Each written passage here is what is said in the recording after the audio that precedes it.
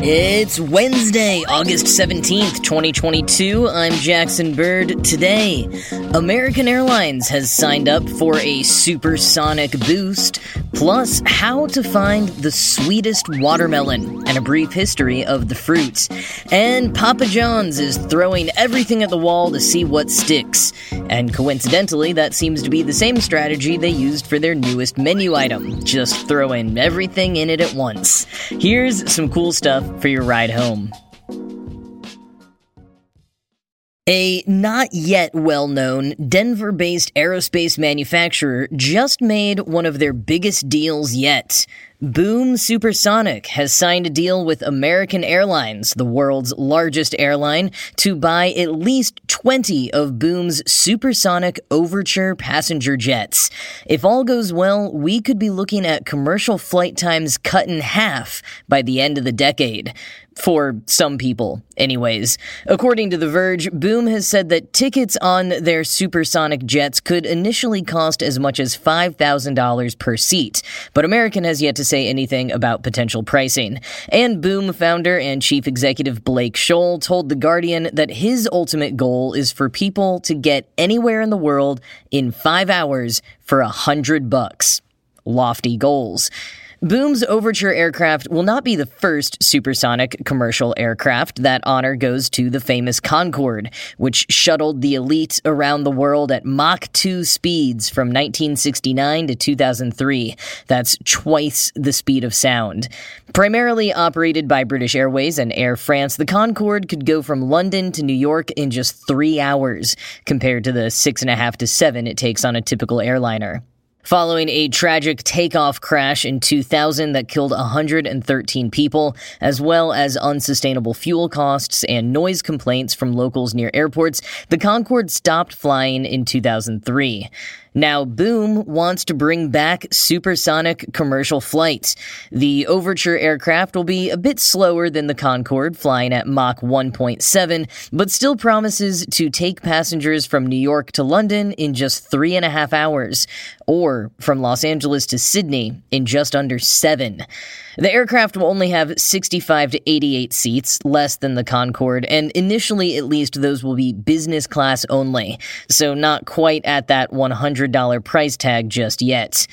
American is not the first to place an order with Boom. United Airlines ordered 15 of these supersonic jets last year, and Boom has various types of contracts with companies including Virgin Atlantic, Japan Airlines, Rolls-Royce, Northrop Grumman, and the U.S. Air Force.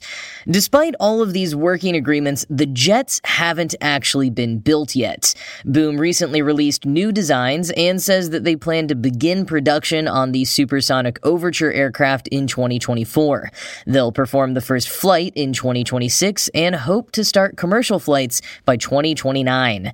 From Space.com, quote, "The Boom Supersonic Overture passenger jet features a tapered fuselage featuring a larger diameter at its front than at its rear. The company claims this design helps to minimize the drag experienced by the aircraft while also optimizing fuel efficiency. 4 jets mounted under the wings will give the Overture maximum speeds of over Mach 1.7 when flying over water, and slightly under Mach 1 when over land." End quote. And the Dallas Morning News further explains the water versus land speed difference. Quote, "Under current rules, planes must stay below the speed of sound while traveling over land, but can use supersonic speeds over oceans. Supersonic flying is banned over land in the United States because of the loud booms it produces. But groups such as Lockheed Martin and NASA are working on aerodynamic designs that both quiet the supersonic boom and direct it upward to make it more tolerable to people on the ground. There are rules against flying at faster than sound speeds over land in most parts of the world.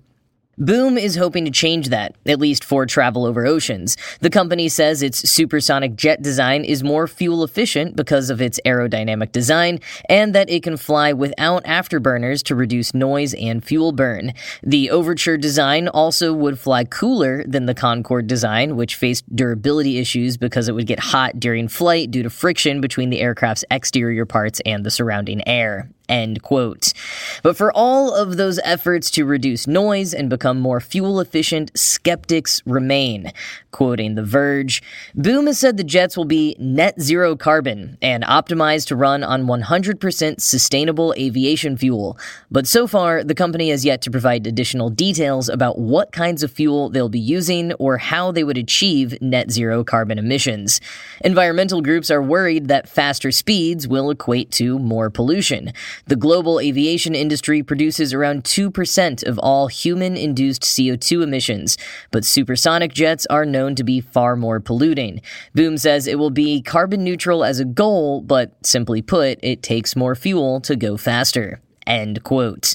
And even though I know these are not the same things, I just can't help but feel like I would rather see big investments in cross-country high-speed trains here in the US.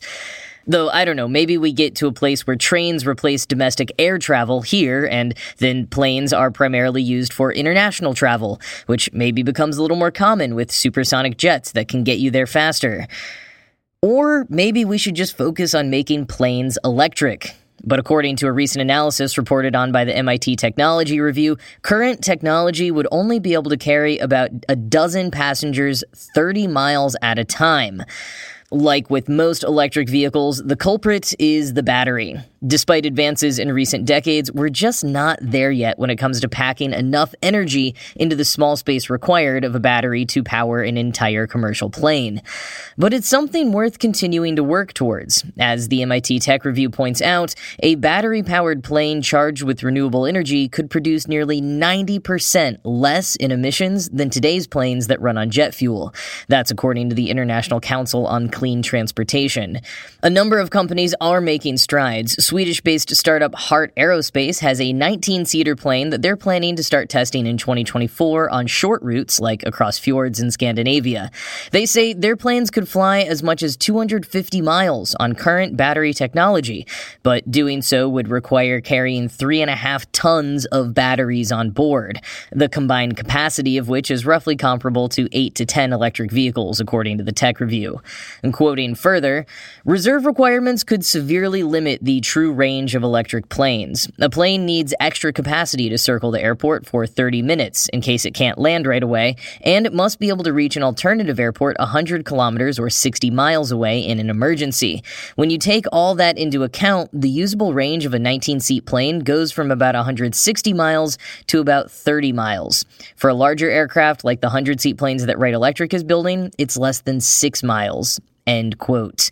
The ICCT analysis says that even doubling the energy density and reaching the limit of lithium-ion batteries' potential, electric aircraft would only displace enough jet fuel aircrafts to cut global emissions from the industry by less than a percentage point by 2050. Not quite good enough for the speed at which the climate crisis is progressing. However, novel types of batteries, green hydrogen, and alternative fuels all present other possibilities, though just as long shot or more in some cases. Unfortunately, we will probably get the fuel-guzzling supersonic commercial jets for wealthy international travelers before we get the eco-friendly electric commercial flights for anyone else.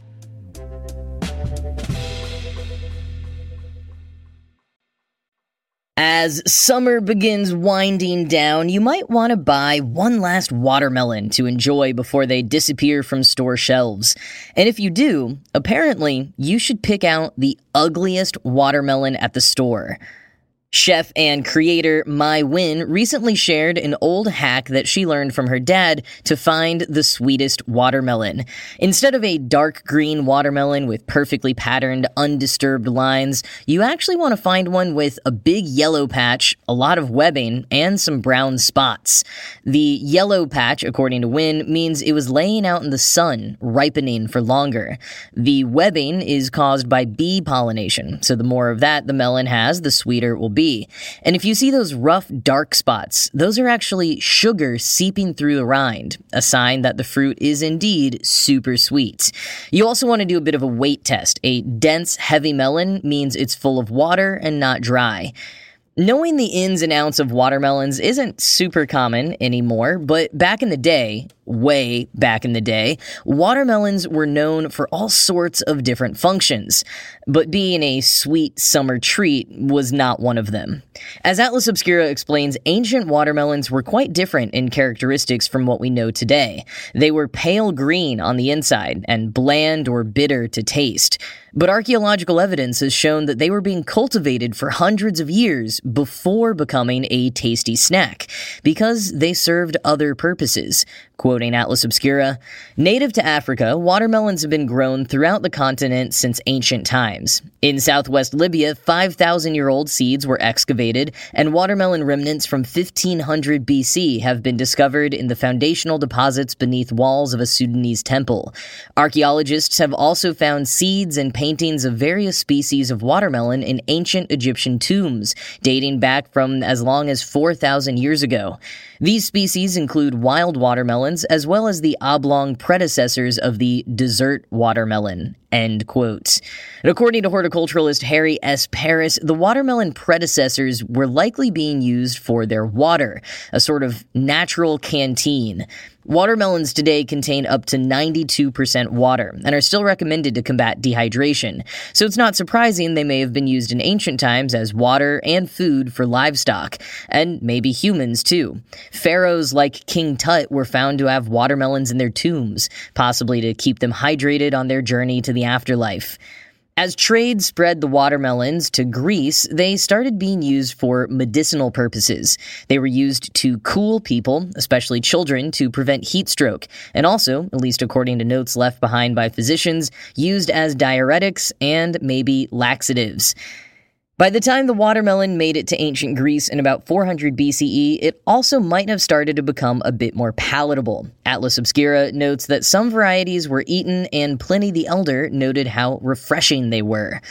Once we moved into the Common Era, though, Paris believes the watermelons started getting sweeter, growing closer to the modern version we're familiar with today, at least according to 2nd century Hebrew texts and 6th century Latin texts, which both categorized watermelons with other sweet fruits like figs and grapes.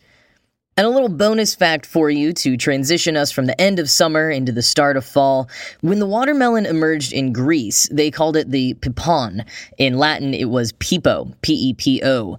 And those words weren't reserved just for the watermelon. Pepo meant to ripen or cook by the sun, often used in reference to something that would grow quite large. Pliny the Elder once said, "When the cucumber acquires a very considerable size, it is known to us as the pepo." It was therefore a rather broad term, but the one pepo that retained the name etymologically is fellow Cucurbitaceae family member the pumpkin. From the Latin pepo, the French got pompion, which originally just meant any large fruit or gourd, especially melons. When colonizers first encountered the pumpkin in America, they classed it as such, calling it the pompion. It would be years before the squash's name eventually evolved into pumpkin. Melons, pumpkins, squash, in a lot of ways, they're basically all the same thing.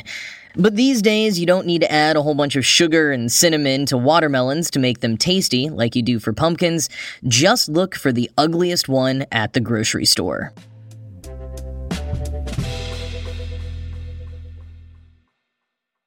Cauliflower crust has been a huge boon for gluten-free pizza lovers, available in an increasing number of pizza shops as well as from numerous brands and frozen varieties, but Papa John's is giving you another option.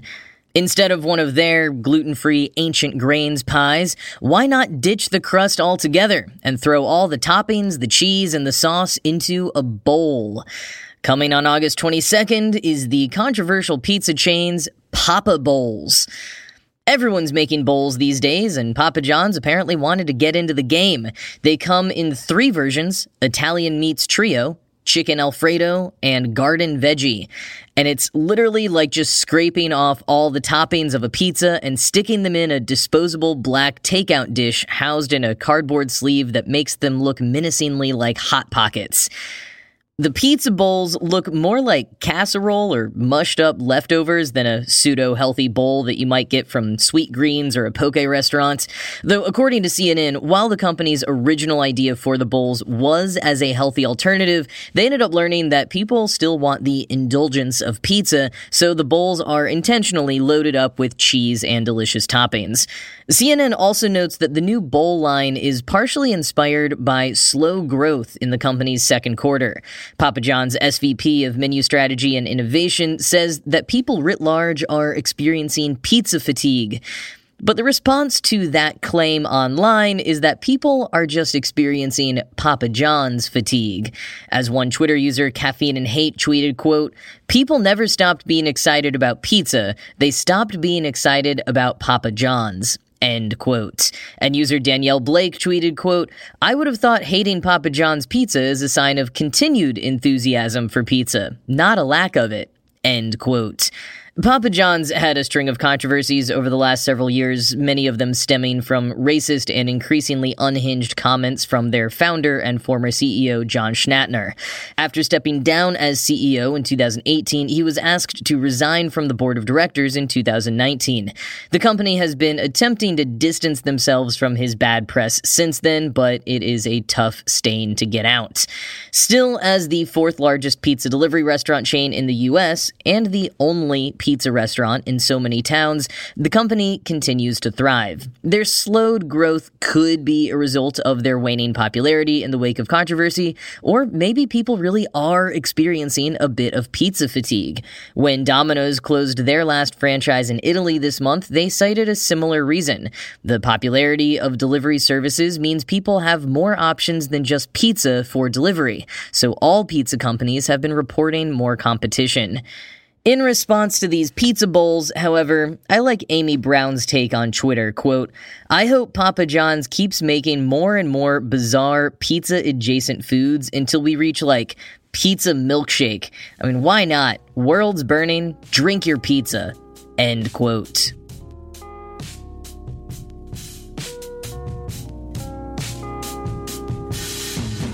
Well, that's going to be it from me for today. This show was produced by Ride Home Media. I'm Jackson Bird, and I will talk to you again tomorrow. This Valentine's Day, Dunkin's got the perfect pairings to show your love. So get down on one knee with a dozen brownie batter donuts and a cocoa mocha signature latte. Or make them swoon with a strawberry dragon fruit Dunkin' refresher with a Cupid's Choice donut. Are you ready for love? America runs on Dunkin'. Price and participation may vary. Limited time offer.